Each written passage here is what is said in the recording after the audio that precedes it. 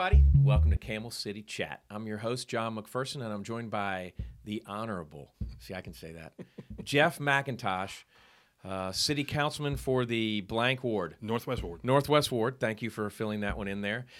Jeff is a fellow realtor. He's been on real estate radio with us in the past before, and just an all-around good guy that really cares a lot about our city, so I'm glad you're here. We're gonna get started on that, but I got to do the obligatory that I didn't say that I was ever gonna do, and that is please subscribe, like, and comment on our videos. We've got our channel here on YouTube, and greatly appreciate you watching with us this hump day, or whatever day you watch it. Jeff, you ready? I'm ready. You know the three. I can't believe it. I said, I'm going to ask you this.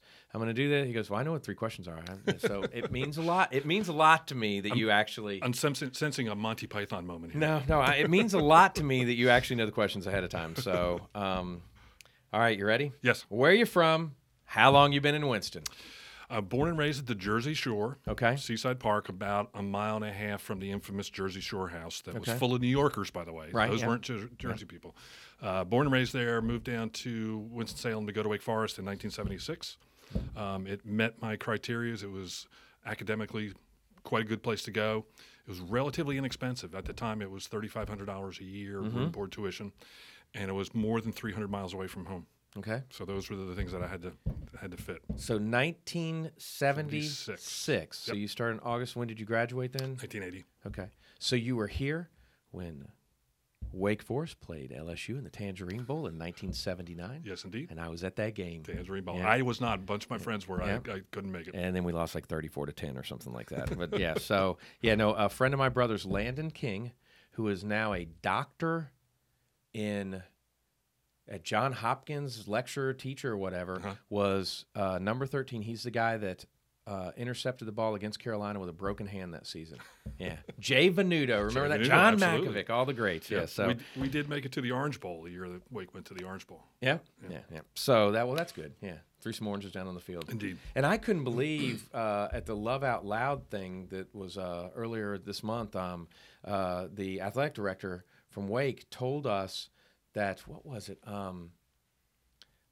The Duke Carolina game. No, it was.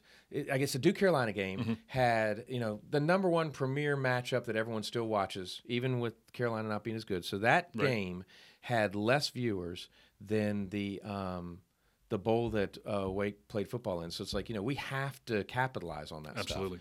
Stuff. I mean, almost several million people watched Wake Forest play in that. So that was cool. Yep. All right, question 2. Okay. Favorite place to eat? I'm going to be a politician on this one, even though I don't have an opponent. You're not running opposed. Okay. Oh, okay. So you know how I'm going to trick you on this. How? Where is the last restaurant you and your beautiful bride Susan ate at? Okay, so that's how I was going to finesse this.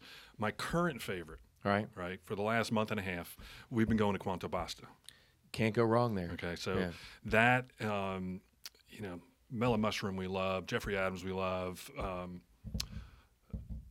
Mazelle's is always a favorite Mazelle's filling good, station. Yeah. So I mean, we do try to actually kind of change it up some, but my current favorite is Quanto Basta. Have you been to the new Poke Bowl place? I know it's just. I have not. Okay. I have not. I've been eyeing that. That's Dave Hillman of Brook Street and Quiet Pint. Yeah, love Quiet Pint. he does a really good job. He does a good job. Yeah. He knows how to run a restaurant. This Vin place down the street here, we've started to go to when like everyone else is crowded. They usually are pretty good. Aren't those the same guys who are getting ready to open the high-end butcher and restaurant on Broad Street? It may be, yeah, because that was going to be my surprise. So now you're trying to do Lou's thing. Yeah, I saw it already somewhere. I think Smitty announced it. I know. Jason Thiel threw it out. A couple people threw it out. So that was cool. That's right. It was Jason that said that. So let's go back to restaurants for a second because I have the whole show's going to be about restaurants because I like to eat. So go ahead. Me too, absolutely. Yeah. So I've gone on two sort of tears for lunchtime things. Okay. I went through a period where I had to have pho at every place in town that did pho, Vietnamese.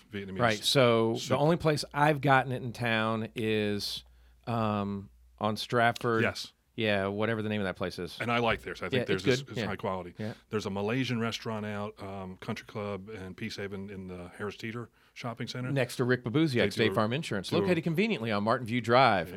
There you go, Rick Early. Yeah, go ahead. All right. They serve a very good Right. bowl. It's like it's a flower or something's in the name of it. I can't remember what the name of it is. Me too. Okay, But right. they're good.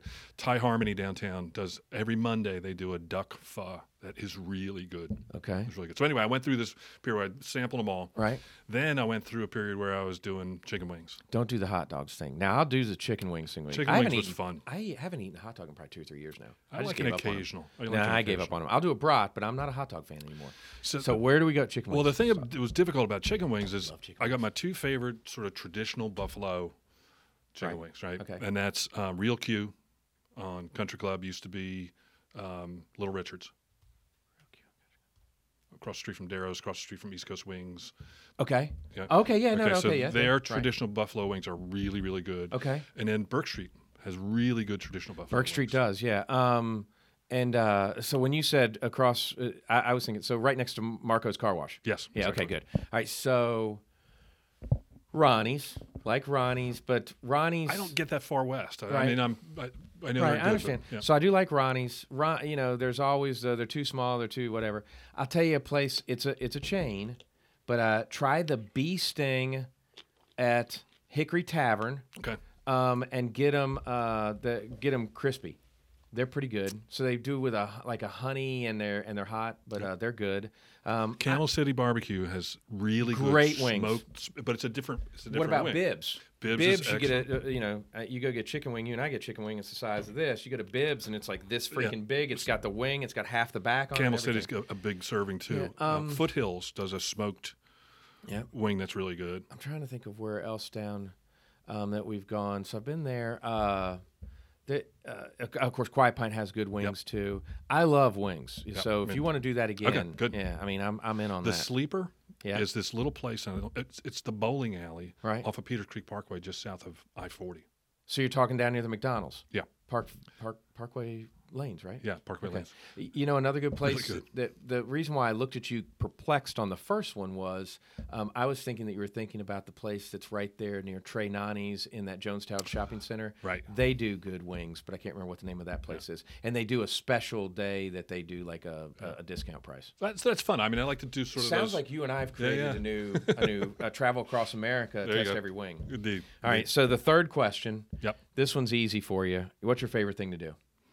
My favorite thing to do is read Smitty's notes to find out what's going on the weekend. No, I mean, seriously. Yeah, I know. There's so much stuff going on. So, Did you see that Facebook post the other day where is it Devin that's at Sika, and she Yes. posts that's not a man, that's a mask. yeah. I got to go see that. Yeah. That was creepy. Yep. So Sika, but go ahead. So Susan and I really do try to hit as much as we can. It's like if you're bored in Winston-Salem, you're not making the effort to find out what's going on. Correct. There's so much going on every weekend. I mean, the Arts Council is always doing stuff. Aperture Theater we both love. There's just tons of stuff. We try to get to Sika as often as possible. Ronaldo House, Sawtooth Galleries, the Milton Road Center. And then you get into Old Salem too, and you've got the furniture thing, which I'm not a huge fan of. One of my favorite things to do is go to an old house and just look at the toys with my daughter. Yeah. Up on the third floor. The thing about Old Salem, I'm glad you brought that up, but if you haven't walked the streets, get off the square, and just kind of walk through the back streets over there. There's a bed and breakfast over there that Susan and I stayed at one time. So we had a weekend to kind of just mosey around. It's amazing. Oh, it's awesome. I hate the thing that's going on right now with where they're doing some of the road work, because we went and were there, and it was just like, we'll just. But my daughter went into one of the houses. A lady was in there. She had the boards out and had the quilt stretched across it, and my daughter was sitting. We were all just talking, and my daughter was learning how to quilt. Yeah. It was a great experience. She's 5 years old. I mean, she loves to sew. I like what Frank Van Yoon's doing, the new president, trying to activate some of the spaces and make it more a place that you'll go during. Just on a weekend, an odd weekend, you don't have to make it sort of a destination. You go down to see music at Muddy Creek's opening a location there. Yeah, they're going but just into the old to get tea people place. to come back on a regular basis rather than once every 4 or 5 years. I think that's good. I can tell you, when I got elected unopposed for It's the only way to go. Yeah, I know. For president of the Realtors Association, I said, I need to be more present for the group that I represent. So I joined Ronaldo House. Mm-hmm. And I joined Old Salem. The Old Salem one, and the Ronaldo House is too, but the Old Salem was a deal because you can go take up to 6 of your friends with you Yep. and go through. And so that's what we did. Yep. And I mean, it's there. Love Out Loud, I want to get involved with them. We're going to have them on and do some stuff. But, I mean, there are so many opportunities to be involved in your community and also at the same time enjoy the benefits of history and something to do. So the fact that you, through your position as the president of WSRR, Right. me as an elected official, it kind of forces you to go do these things. And afterwards, you start doing them. You go, why didn't I do this before? I've lived so and I've told this story several times, and we're going to have several people on from Winston-Salem State, including the athletic director, and I don't know if it's just going to be her, if it's going to be some of her team. One of the things is you have 2 boys, you got to be a dad, you got to be you got to teach them how to do certain things, and appreciate a relationship with your wife and stuff like that. Mm-hmm. I have started to do things with my daughter that are centric to ladies. Mm-hmm. So we go to lady basketball games. We do things like that because I have to have female role models in my daughter's life. And I mean, as we do all of these things and get involved, the thing that I will tell you is it makes you understand better how people are. It also, with regards to Winston-Salem State, why I started this whole thing, and yes, I do take my ADD medicine, is it was 2012. I've lived here since 77, just before I set foot on Winston-Salem State campus. Yep. And then I'm like, why was I not here? Yep. So, Winston-Salem State football is about what it was like when I was at Appalachian State. Yep. And definitely when you were at Wake Forest. I mean, it's good football. Yeah. If you want to pay to see something else, go. But it's a block and a half away from, and the gateway event for most people is National Black Theater Festival because they do a bunch of productions on campus and they're just mind blowing. Anderson state of the Center, art. Stuff, and the Anderson Center has been a really good place to hold community events. And I go to things there all the time, so it's a real jewel. All right, so we're going to go through a whole bunch of stuff here. All right. So you said you basically said you're running for your 3rd term. First elected in 2013, re-elected in 2016, and now 2020. So it wouldn't be 12 years though because we had adjustment. We had one term where the state legislature lined us up with the presidential cycle instead of the off year. And how much is that? I mean, that's awesome for you, isn't it? I mean, when you ran and it was an off year, it's kind of like how many people really show up, whereas in now. But then you coattail. I mean, if it's a sweep for one party or the other, because you guys are partisan. So the difference I found, and I'm the only one who has had a competitive race in 2013 off year, and then the following year, 2006 or following term, 2016 was the first time we lined up with the president, and I was the only one that had a competitive race. Mm-hmm. All the other council members didn't, and the difference was nobody paid attention to the council race. Mm-hmm. No one wanted to hear what your positions were. Oh no, everybody all they wanted to do was vote for whoever. Yeah. So you vote straight ticket, one way or the other. So you got lots more votes, lots more people voting. But there just wasn't. I didn't get the sense that people were as interested in the issues of what was going on in Winston-Salem. And let's face it, those issues touch your life much more on a daily basis than the presidential. But honestly, something came to mind that to explain it to myself would be, you basically were the commercial on the primetime show. Because people were going to fast forward it. Some may watch it, some may not. But I mean, it was really it was a secondary thing compared to what else was going on.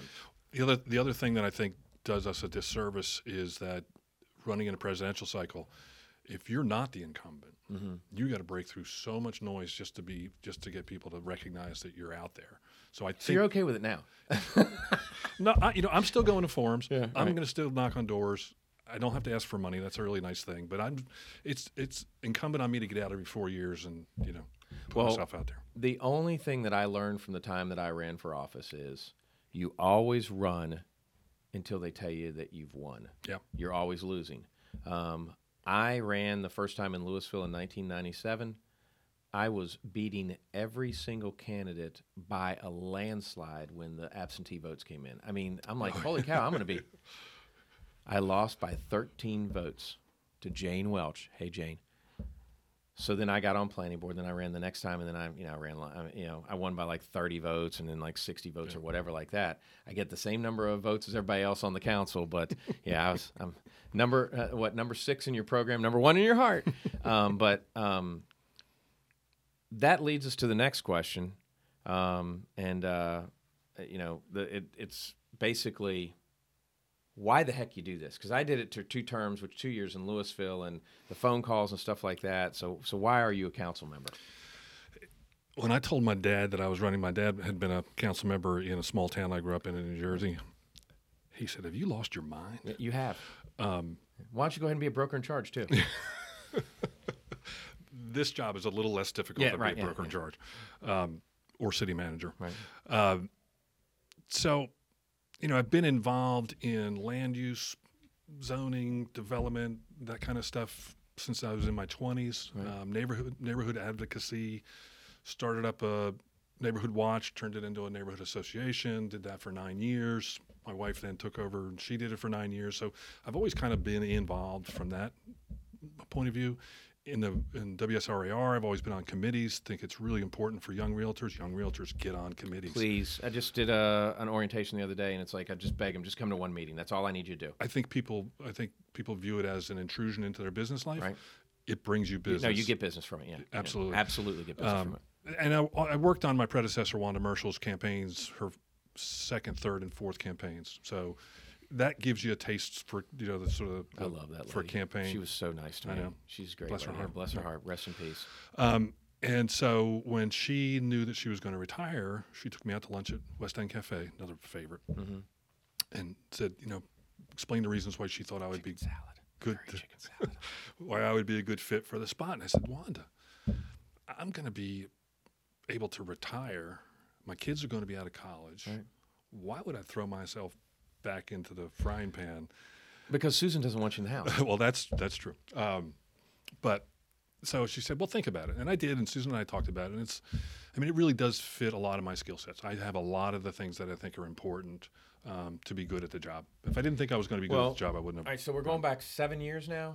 Yeah. So, folks, as we go, and just check out the city website as we're going to flip the camera around here a little bit. Go to cityofws.org. But as we go to break, you're looking at someone that had never spoken in front of a group before 7 years ago. And now you do it all the time. All right, so show the Stabler, if you'll show cityofws.org, if you'll do that, and then we'll tell you some different sites on there when we come back.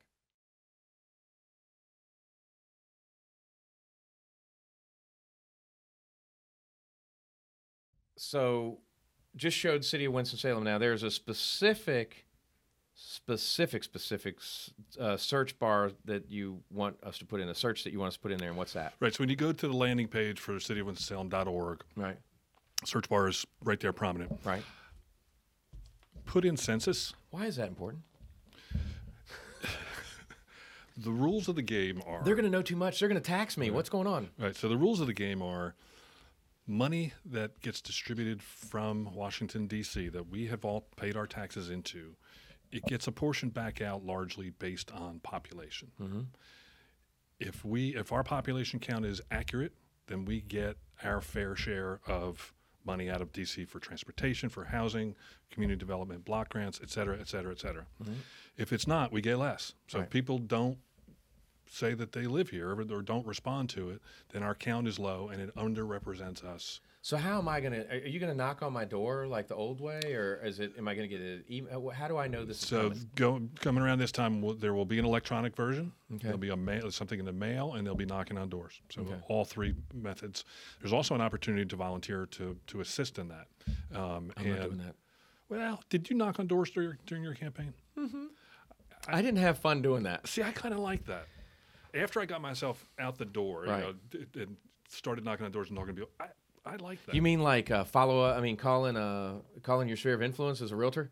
Even that. I mean, I know those people, and sometimes that's hard to do. Yeah, I mean, it's you don't want to intrude in people's lives. Yeah. But I think volunteering for census. I got a buddy of mine just retired, and he's talking about he was trying to get a desk job for the census, and I mean, it's just such a great thing.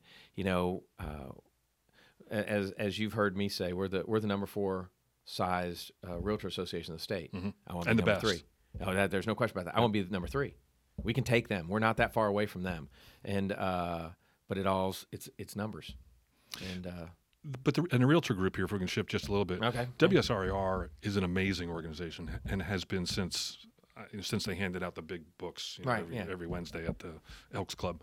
The relationship they have not only across the state but also with the local government, the home builders and stuff like that is it's not replicated anywhere. First multiple listing service in the country or in the state? I don't know that one. But just progressive. I mean, always thinking about how do we use technology? How do we get how are we more efficient? It's an amazing organization, and it's gone through some changes over the years. But they've had some bad people this year. But no, what I will tell you this is, and I went to lunch with some of the NC Realtor staff because I say thank you to them, and NC is getting ready to celebrate its 100th, right? Which we've already already had ours, yeah. And so it's the census is important. We got to say that. So go to cityofws.org, search bar census. Yep. All right. Yep.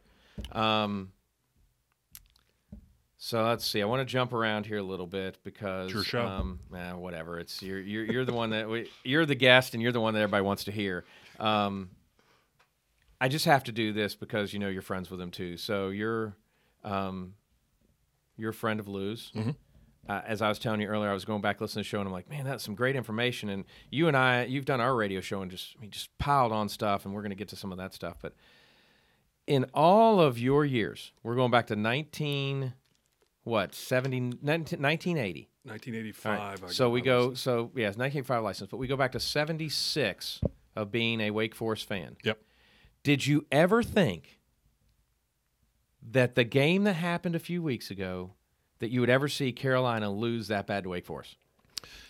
It was a joy. It was a pleasure. There you go. So I still could not believe that. And speaking of Wake Forest, we then roll into something of you and your wife are crazy. I mean, I'm going to say it right here. Susan's an interior designer, but you're crazy. I cannot believe you do this.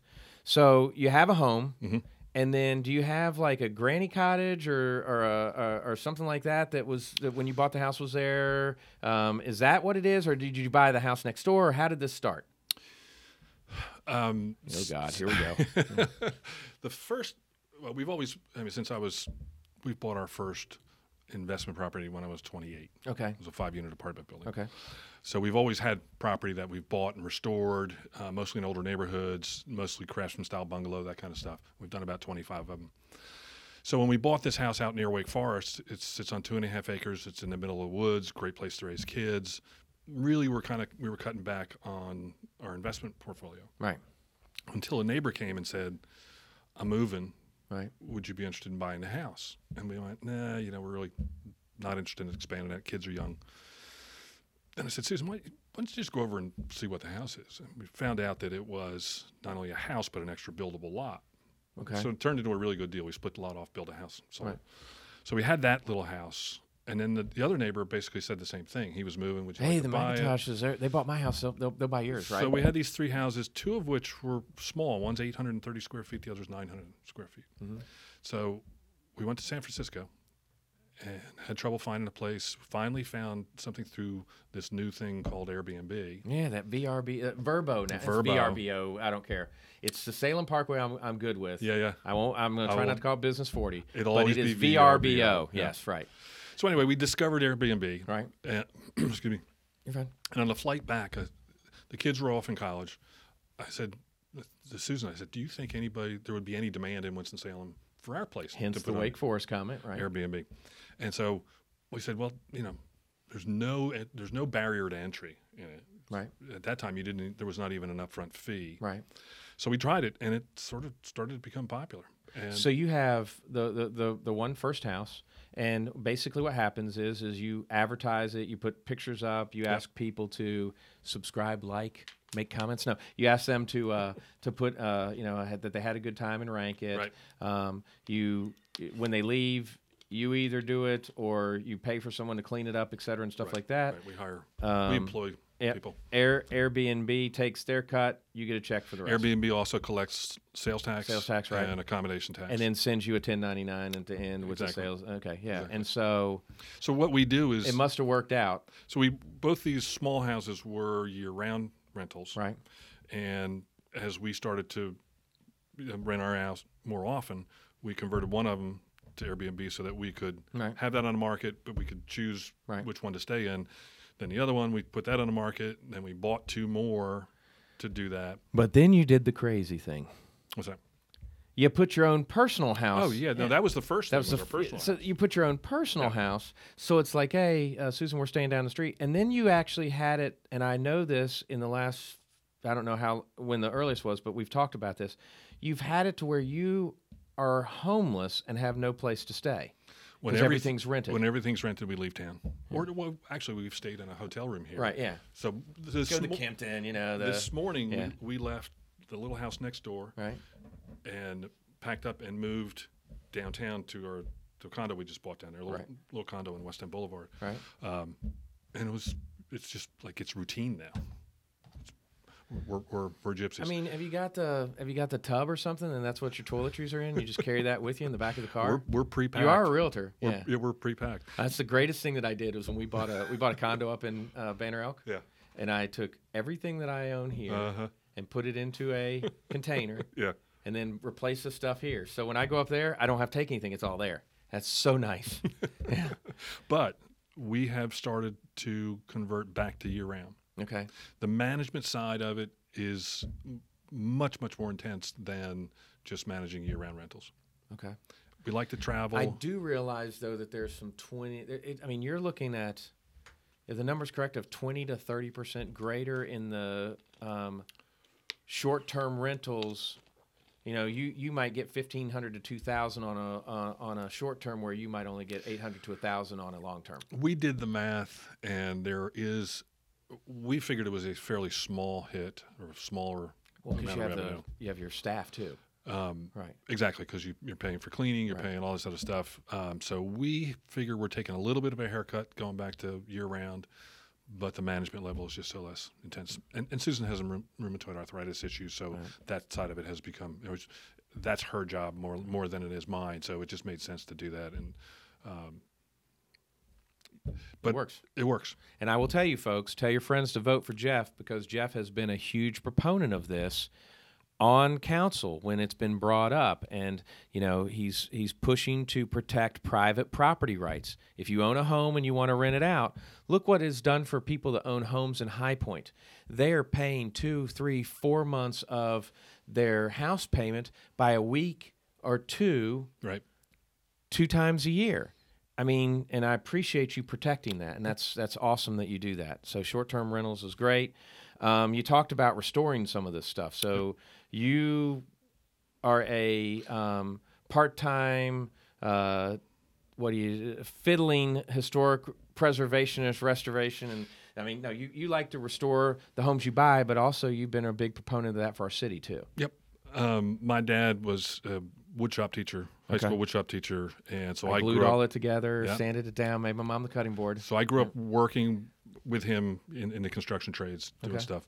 And so when I graduated Wake with a degree in econ and having some construction background, I thought, wow, real estate is the perfect sort of mashup of those two things. Right. And so we pretty fearlessly started buying houses when we were in our late 20s and fixing them up, not realizing it was probably, pre-flipping. There was not, the flipping term did not exist.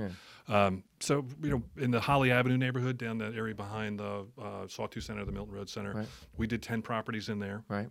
A bunch in West Salem. Right. One in the West End, one in Sherwood Forest. So just, kind of all over town, but mostly in neighborhoods where our finished product was selling for $100,000 to $125,000. Yeah. And that's done, National Register standards, using tax credits, historic tax credits, and all that stuff. It's interesting you say that term, because now the hottest topic, National Association of Realtors, local Association of Realtors, I can tell you this, I have a young lady who is in town. I do not know what the type of visa it is, but it's the something one. She is from China. She's here with Wake Forest, taking some classes. She's wanting to buy a place, and her investment would be that she'd buy the place, live in it. Her boyfriend has already bought a place over there at near the ballpark, the fourth project there, where the West End coffee places and all that. All right. That is West West End Village. Yeah, right. Thank you for Fourth the and term. Broad. Right. So he has a place in there, but what they're doing is kind of like what you and Susan did, and it's like, hey, we noticed a need, let's do it. So they're buying the place, and then what their goal is to rent them to other Chinese students that are coming over because speak the language, can put together the package, the concierge type of thing of saying, hey, this is what you want to do, where you want to go. Showed her a Deacon Ridge, $92,000, 7 offers under contract. Went and showed the other one that just came on the market, $92,000. A second floor unit at Deacon Ridge, I just am telling you, that was listed at $92,000. Was on the market. She called me about it. We scheduled a showing for that evening. I showed it. I called the agent that night to say, the next day to say I was sending an offer, and she goes, oh, it was under contract yesterday morning. Yeah. And I'm like, oh, it's under contract? She goes, well, I got to take it to sign, so you know what I did. They ain't signed anything. Right. You got to present all offers. It'll be in your box in a minute. And she called me back and said they went with the other offer. But so she has tried to buy, oh, gosh, what? If I'm over near where old Vestal Buick used to be, Pontiac Buick down there near near Whitaker Park. Oh. And there's those there's that apartment. I mean, there's that complex back in there. No, it's down lower. It's down lower, closer to that intersection. I showed her one in there. Okay. 7, 8, 9, 10 offers. So if I want to buy a home under $100,000, what's happening? Okay, so we are where we are, and I'm going to digress here a little bit. You're fine. The financial meltdown in 2008. Nothing was built from 2008 through 2014, 15. I mean, literally nothing. Stopped. Nobody built anything. Yeah. In fact, I was talking to a banker, and they said there were only two builders they'd loan money to at that point. Yep. So. And we were still growing at about 1%. Mm-hmm. So that's roughly 2,000 people per year in population growth. Right. So from 2008 to 2014, that's 12,000 people that had no new accommodations built for them. Right. I hear son in Raleigh, and I hear Charlotte has an influx of 75 people per day. Right. And I think... And that's a low. And that immediately to me says there need to be at least 60 housing units finished and ready to occupy every day if it's not going to affect pricing. Right. And that's just not happening. So pricing goes up. I'm econ major, right. Supply demand. So we built nothing in Winston-Salem for 12 years. And population grew. Mm-hmm. And so when people said, I think I'll go look for a house again, right. They were having, you have to elbow other people out of the way to get there. So, right. So everybody's coming back to the market, and you just there's more demand than there is supply. Well, they are building a lot of apartments, but and people are like, oh, there's apartments everywhere. Well, the no longer blank innovation quarter as of the other day. Yeah. So Wake Forest, has their school there. Right. A lot of those apartments are for those students. Right. Yeah. So, if that's happening, that's not satisfying what you and I are talking about still. Well, it impacts it. Right. And they're like, before they even are finished building, they put the sign up, and I had a friend of mine go to try and get one, and they're sold out. Yeah. Yeah. So go ahead. It impacts it. So the metric that developers, and I guess more importantly that lenders use, mm-hmm. is that a healthy downtown market should be able to support 5% of the metro population. Okay. So our metro population is Forsyth County. Right. 365,000. Okay. That works out to almost 7,000 people living downtown. Right. We have less than 4,000 living here. Okay. So there's a lot of headroom. The banks are going to continue to lend. See, Developers are going to continue to build. There's more people down there. It's still a fairly low number. Mm-hmm. The West End station that just sold was a great deal, and there's a lot of money out there looking for apartment deals.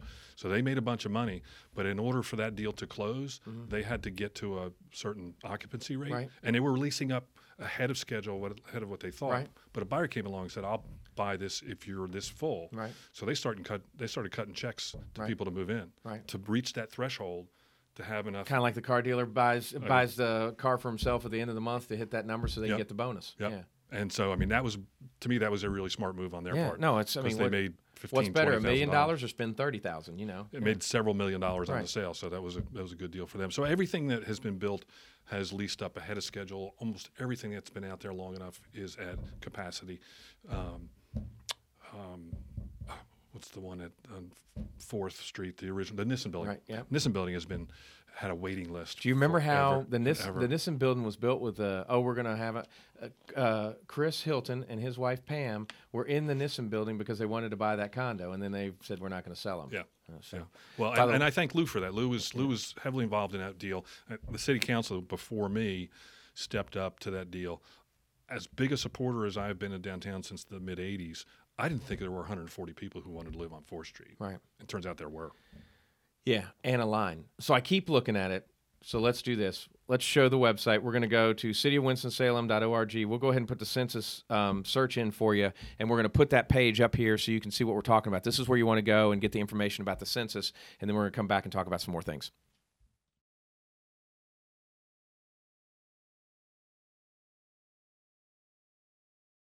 And the reason why I showed that here at that break is census, that's the other thing.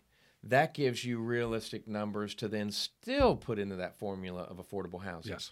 I know you guys work on poverty, you work on all of these things, but if we know the numbers, who are downtown, Right. then we can build those. Yeah, you can't build policy without good data behind it. Correct. And the other thing is there are now incentives to developers to, you can build the Taj Mahal, but if you do that, we'll cut parking out if you put this many affordable. I mean, there's all kinds of stuff that's coming. I know you guys are always working on it. In fact, I'm sure there's probably some committee that is studying this, but keep going on affordable housing, bus transportation, all that kind of stuff. Because so one thing I want to sort of come back to with a conversation around what a lot of people are critical of, and that's these high dollar apartments, and they're they expensive. are furnished too, though. $1,200 to $1,400 a month, which people say, well, who can afford that? There are people lined up who can afford it and choose to live there. That's where they want to live. But what you got to think about is that person who's renting a $1,400 apartment. If that apartment didn't exist for them to live in, they'd go take something else in the market, right? And take one less unit. That'd be one less unit for people. They would go rent a $1,000 unit, and that person who would have to compete for the $1,000 unit, they go take away an $800 unit. So additional product on the market at whatever price point works for everybody. It's not necessarily, common sense, but it does pull people up to the top who would normally What's rent other the stuff. number that they tell us for every $100 of price you lose $1,000? You lose 1,000 people that can buy the home or something like that. I think that's what they told us. Yeah. So, I'm the SPC for Senator Lowe, and he looked at me one day and goes, "What's affordable housing?" And I always go back and say, I kind of feel like that affordable housing is the same as the definition that the Supreme Court came up with pornography. You know it when you see it. No one can define what affordable housing is. I'm going to take a shot at it. They're getting closer with if you're working a 40-hour week and this type of thing. Is it around about $600 a month in rent? Is that what it is, or what is it now? I can do the math after we talk about this. So I think there are two definitions of affordable housing. Right. One is big A affordable. Right. And big A affordable is housing that people's incomes are so low that the market will not take care of it. They need help. That's got to be federally funded Right. or state funded. That's the Peters Creek Parkway Budget In project. Right. And before you get that, I want to tell you something I heard at Love Out Loud when I was at that. Were you able to make that? I was not there. Okay, that's right. I remember we talked about that. Yep. So in this video, this guy says, I need for y'all to realize if you're born poor in Winston-Salem, you die poor in Winston-Salem. And so that's the big A. We have to get affordable housing so that people have the same benefits that everyone else has, and give a hand up rather than a handout. So you have to have a nice place to live, a secure place to live, right? That's on a bus line, right? Or some other form of mass transit, which around here is, buses are. And Tesla's not building underground tunnels here. Come on. What are those things called? Anyway, so we'll come back to that a little bit. But so the other affordable housing is little A affordable. Right. So big A and little A. Little A is for our firefighters, our policemen, right? The guy who teachers, right? The folks who bag your groceries, right? There's a tremendous number of jobs out there that are, decent wages, but they don't allow you to spend $1,000 a month, right? 30% of your income should be spent. That's the metric that everybody likes to use. And with this additional demand, it's just skewing prices up. That said, we are still the most affordable of any of the large cities in North Carolina, which doesn't mean it's affordable, but we're the most affordable of any of them. It's not a compliment. Correct. Yeah, I mean it's a fact, but it's not a compliment. We'd rather. What I will tell you is I'm working with a client, and she came in the other day, and I did the buyer consult. I've never really done one of those. It's normally people come in and go, hey, I want to buy a house, and you go in the car. But we went through, talked about the whole process and stuff, and she worked for one of the county departments, and was like, I get paid okay, and I've gone to this because I'm getting paid better. She said, but so I had a house, and when my renewal came up, they raised my rent $100. And then now they're wanting to raise it again, and it's like, I'm going to go buy a house because of that. Well, guess what price range she's in? She had the 3 Deacon Ridge properties tagged, and I'm like, you would have been number 8 in all those. I mean, we've got a problem, and I don't know how to address it other than we got to encourage our builders to build more. We had a really good panel discussion the other night at the Salt Box, up on Ivy Avenue, and it was the homeless community was represented, housing authority was represented. Dee Dee Adams and I were both there. Mike Kelly, the developer, was there. Richard Angino, an affordable housing developer, was there. Just this really good group of people, and it's an amazingly complex deal, and so. I was asked to wrap it up, and I stood up and said, we are not going to find a silver bullet that solves affordable housing. We're looking for silver shotgun pellets. Right. Nibble away at it, do what we can. But the budget the city put in $600,000, which is not a small amount of money. Right. The county put in $600,000, which is rare for them to put money into a housing project. So that gave... And even more rare because it's inside the city limits of Winston-Salem, which is, Correct, our turf. Right, yeah. So that gave the group enough to purchase the property and tear it down. Right. They still need $10 million to build 72 units there and that are going to rent for $300 a month. And Lou was very frank about how, I mean, it basically took a slide rule and an abacus to get this to work. I mean, you couldn't even do it on a calculator. I mean, it was just crazy how how is this going to impact it? So that project has to compete for what are called LITC, low income tax credit projects. Right. There's only X amount of dollars, and there's a tremendous number of deals trying to get those dollars. And in Forsyth County, there were 2 awarded out of 10 that had a perfect score. Mm-hmm. Budget In was one of those that didn't get funded. Mm-hmm. So the deal was as good as it can get. Right. Hit all these metrics, and it didn't get funded because there's not enough state funding for it. So the city of Winston-Salem, the private market, isn't going to build. We can't ask our taxpayers to come up with the kind of money it's going to take to fix those problems. Right. It's too big. So it's got to come from the state or the feds. Well, I don't know if you know this, so I'm gonna tell you a secret. You need to mark something on your calendar. It's May 19th. Okay. That is, you're going to get some information about May 19th. Okay. Via the Winston-Salem Regional Association of Realtors. Lawrence Yoon's going to be downtown. Really? Yes. Huh. So I may ask you to maybe throw some absolutely. ED information to us. But absolutely, folks, Lawrence Yoon is the chief economist for the National Association of Realtors. And we're having him come to our membership meeting and talk and, focusing on Winston-Salem. We could talk econ. Yeah, right. Yeah, no, I know that. Yeah. I don't understand half the things he says. All I do is start laughing when he says, well, how long's Billy going to live with mom and dad? That number's gone down to 6 years now after college. But so I'm gonna see him in a few weeks and get a little promo video together with him. But he's coming to town, and we're so blessed in Winston-Salem right now with some things that have happened. So there's the merging of the two to become finally our Chamber of Commerce is working more in economic development. They've always been a side partner, but now with the two of those groups merging, that's helped out. The Realtors have been a sideline player, but we're trying to pump that up. We're blessed in that Jake Cashin, Jake is Mr. Brooke Cashin, as we call him. His wife is, and he considers that a compliment. Yeah, he does. His wife is a successful realtor at Allen Tate, and Jake is chair of the North Carolina Realtors Economic Development Committee. So when I came in as president, I'm like, well, we don't have an economic development committee, and I want to try and do this crazy thing with Lawrence June. Let's create one. And so it's called a presidential advisory group. They let me just appoint people. It's kind of that was the dumbest thing ever. That's scary. Yeah. But he. I asked him if he'd chair that. So he and Caitlin Eller-Wall are the co-chairs. Oh, that's great. And appointed some really cool people on that. But so that's why Lawrence June's coming.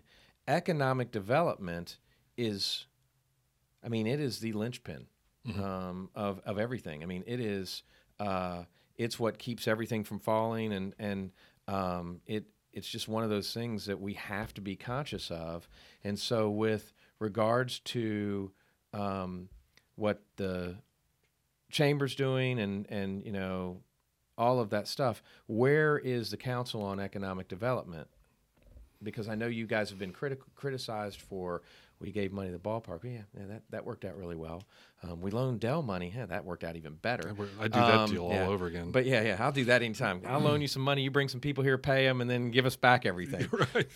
But so where are you all at with economic development? It doesn't seem that it's that big of a partisan issue with you all. It seems like everybody's, so. The council, I think, across the board is supportive of using tax dollars to bring additional jobs and to grow our workforce so that we can have workers ready for companies who are looking for workers. Charlotte and Raleigh right now. Go ahead and say that as you're talking about it. You see it right there. I wrote it down. Yeah. Because that's huge. And I'm so proud of you guys for doing that. We'll come back to that. We'll boomerang to that. Yeah. So I have a son who lives in Raleigh. But if you think about the triangle, you've got Duke, Carolina, State, and then several other good-sized Meredith schools. Peace, all of them, right. You have over 100,000 undergraduate students in that geography. Right. That's what companies want, is talent. Right. We are blessed to have Wake, Winston-Salem State. We've got about 26,000 so here. We have five. If you count Salem, Piedmont International, Wake, UNCSA, and Winston-Salem State, and then my alma mater, SU. Winston-Salem State. That's so. And I consider Forsyth Tech to be one of those. Well, that's the other. Forsyth Tech. Yeah. What was it? Was it Bush that came here the first time and started it all, and then Obama was huge here too, twice. We are so freaking lucky. Yeah. Yeah. So we have that history of Forsyth Tech. Gary Green did a tremendous job sort of keeping them nimble enough to react to an opportunity to train people for specific jobs. And then the new Chancellor Spriggs, I think, is doing an excellent job as well. So the city has committed some money. We're trying to buy down tuition there. We're buying down. So what tuition. is it? So Stabler's 14 or whatever here. He's homeschooled, but he's in the county. All right. So being in the county, is it true now that he has 2 years of Forsyth? He's what is it? Is it just city? What is the program?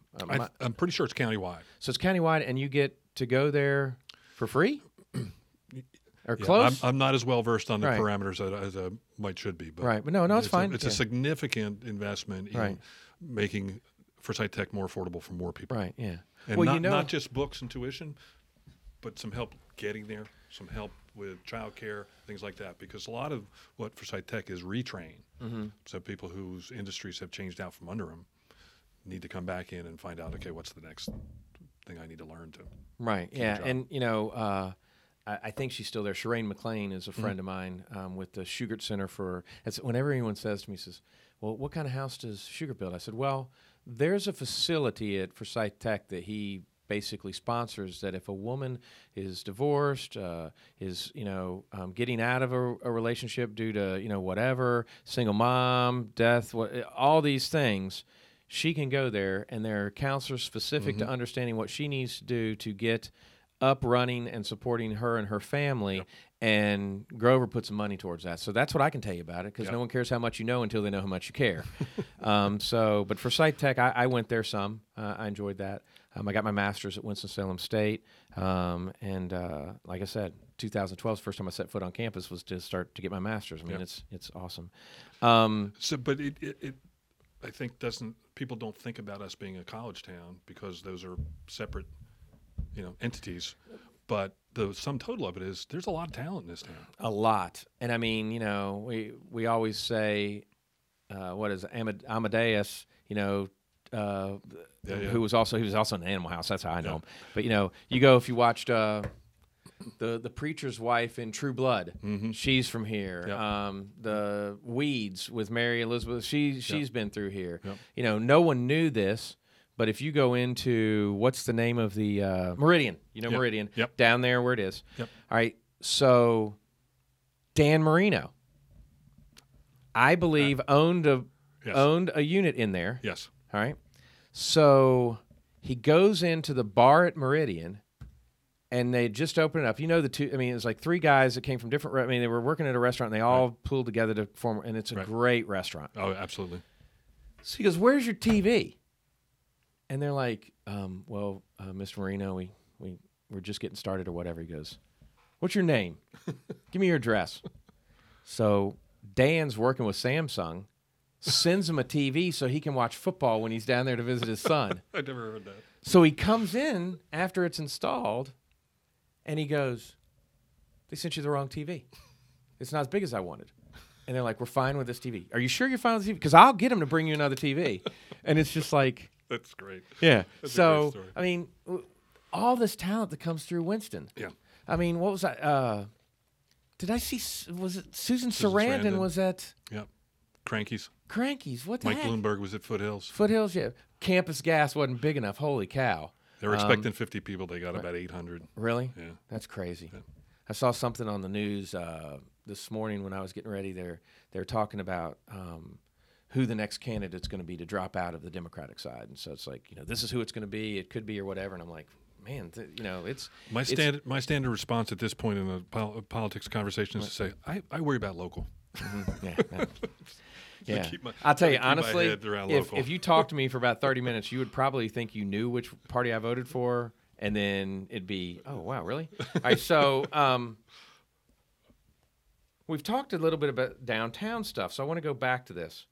So I told you I got a place up in Banner Elk that we go to occasionally. Right. One of the greatest things in the world is I pull in to a parking space in downtown Boone, which has worse parking than Winston. I get out, and I immediately reach over into I don't have any coins. What am I going to do? You know what I do? I slide my credit card in because no one carries cash anymore. Mm-hmm. So I'm asking you, honorable council member, when the heck are we going to get individual metered credit cards or the group to come back to it? I want them. I knew I could bring this back to Monty Python and the Holy Grail. The Holy Grail for me is to be able to pull up to a parking space and pay with my phone, with a quarter, with cash, or with a credit card. And I was just in a small city in Georgia, much smaller than Winston-Salem, and they had functioning multi-use meters throughout downtown. So we're working on it. All right. I would think it would be a little bit more expensive than these small towns stuff, in the sense of number of that you have to buy. We are by far the cheapest place to park of any city of any size, probably in North and South Carolina. We're 25 cents an hour. Right. So what being so cheap does is it allows people to park on the street and run down and feed the meter and run back up. It goes back to the big A thing too, because what happens is I can go to a job interview downtown and I can park on the street and put the quarter in rather than have to park in the deck, and it's different things like that. So you get office workers who are taking spaces away from retail customers, and that hurts the local retailers. Right. What you'll hear if you survey people and you ask what do we need more of in terms of parking downtown, they say we need more free parking. Mm-hmm. There's a book out called The High Cost of Free Parking. It's a great read.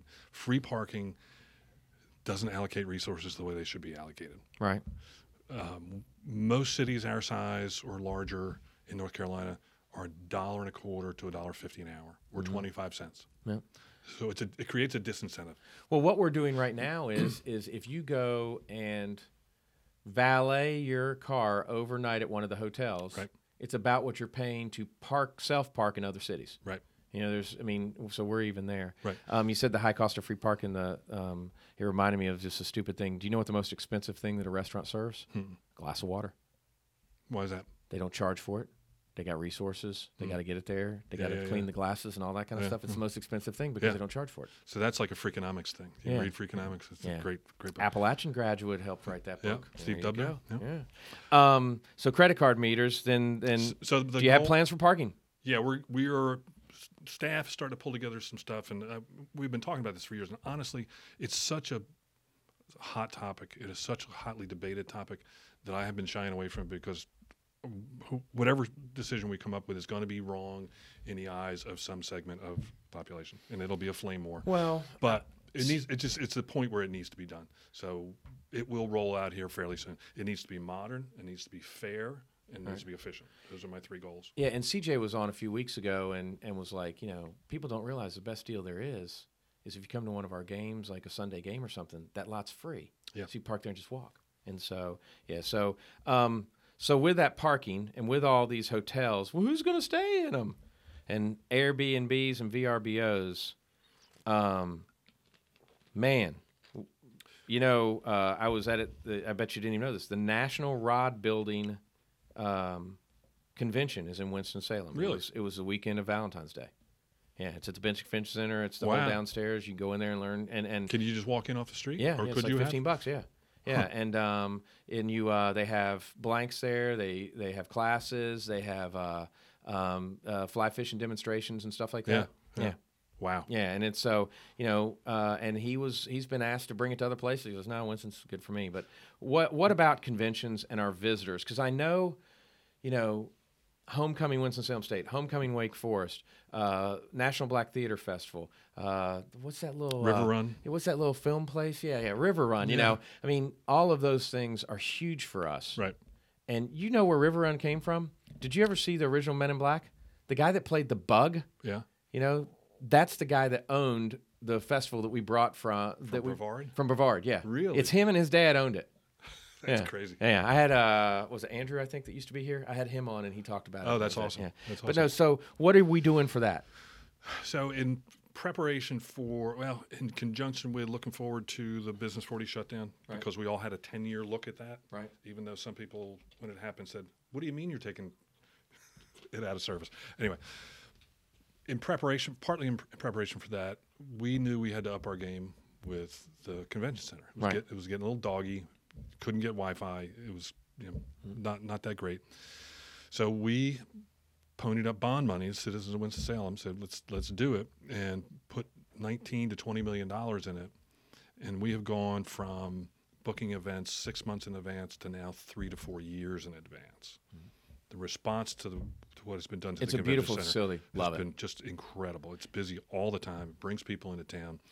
Winston acts as kind of the Northwest gateway, or a gateway to the Northwest. So when people want to come do big city things from the counties sort of in the northwest part of the state, they come to Winston. They come here to shop. They come here to go to the ballet, all that stuff. And so that draws a certain amount of convention business, but it draws kind of day trippers or overnight trippers. People come to Winston now like 10 years ago, people were starting to go to Asheville. Well, I mean, we're mini Asheville is what we're trying to get. Not as weird. Right, not as weird. Yeah. Our housing prices are not as bad. Right. Oh, yeah. That's why we bought in Banner Elk. And then the other thing is, the brewery. Somebody posted something online that's like, oh, another brewery. Hey, you know what? Those are jobs. People are going to come for it. You know, go to Foothill's Sexual Chocolate Release and tell me that that's not a wonderful thing to have here. And if those businesses are making money, right? Yeah. What's the problem? I'm happy to let dogs back in. Right. Yeah. I mean, it is crazy, and there's other things that a lot of people like. I mean, doesn't Tony Atala have a convention here like every other year or something like that? Yep. We have and so all these conventions that come, you never. I mean, as the general public, you don't know who they are, but it's just a wide variety of different organizations. Now I know you do watch the chat, and I appreciate that. So please like and subscribe, people. But I don't know. Did you see what CJ said? Have you watched? I haven't seen his. Okay. So I think the stadium is within 100 days of 365. Mm-hmm. So you have the games plus like 200 or something. I mean, they're getting close to an event there every day. Which is smart because it's a big facility. Oh, I love that upstairs. The Flow Club to have an event there. We've had realtor events there. Yeah, So it's a great spot. All right. 2 questions left. One is, and you didn't know this one was coming, tell people about appointments and why they need to get involved. The mayor hit on this, so I know you're going to push it probably to the mayor, but I mean, how many openings do we have right now? It's crazy, isn't it? We have 37 boards and commissions. Okay. And so when somebody comes to me and says, well, why didn't I know about this? It's important to me. I say to them, were you aware that there's an advisory group that comes to us with recommendations before we vote on stuff on that topic? So there's tons of those available. And it's kind of like I was talking about before. As a realtor, to get involved in committees, this lets you engage and really help shape the public policy that goes on in Winston-Salem. We're at this nice point. We're a big town, small city. Right. You can get to know your council the members. largest small town in America. You can get to know your mayor. I mean, we are accessible, and you can actually influence public opinion by engaging in these things. The Appearance Commission, there's just all these different things that everybody's going to have an affinity that lines up with one of these boards and commissions. Right. So if you go on our website, cityofwinstonsalem.org, put in boards and commissions, you'll come to a list of things that you can volunteer for and get a tremendous amount back from, as well as help the city. All right, perfect. My toughest job as a council member is knowing what people out in the city want. Right. That to me, because the majority of your calls are trash, speeders, and what was the stormwater. Stormwater, right? Yeah. Right. So I know that. Okay. Yeah, we work on that all the That's time. an easy phone call. All right. So the last question I try to sum up with this is and again, thank you for being here. Oh, my pleasure. This is fun. Every time we get together, I learn something about our town. I tell people to vote for you, but still vote for Jeff, even though he's running unopposed. So I need at least 2 votes. Yeah. Well, I've talked to Susan. She's on the fence. She's solid. Yeah, she's on the fence. So I like to ask the question before we go is, where are we and where do you see Winston-Salem going? So where what do you want? Yeah. Okay. We're in the middle of a transition that's been going on since I got here, of losing large-scale corporations, manufacturing, and we're in the middle, I think, of successfully moving towards a more entrepreneurial small business base. Winston's always been a really good place to start and grow a business. I mean, Wachovia started here, Reynolds started here. All these big companies started and grew in this arena.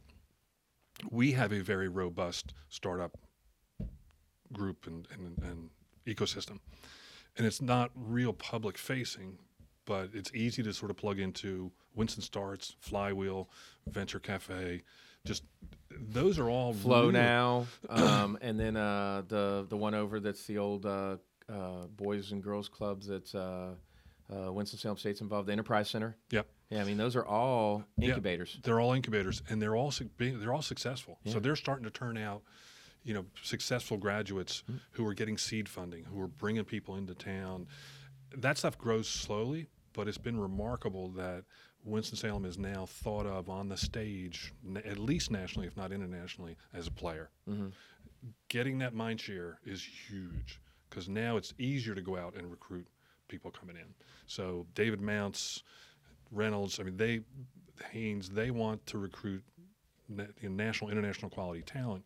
And unless you have that sort of that ecosystem going on or that support system that's going to support the breweries and the cool restaurants and the great music scene that's coming back to us, Ramcat has done just marvelous things. Yeah. Unless you have that ecosystem, young people are not going to want to live here. And so those things they're coming together. It's a slower process than we'd all like to see, but the results are starting to show up. And that, I think, positions us really well. I think second-tier cities, I take that term as a compliment.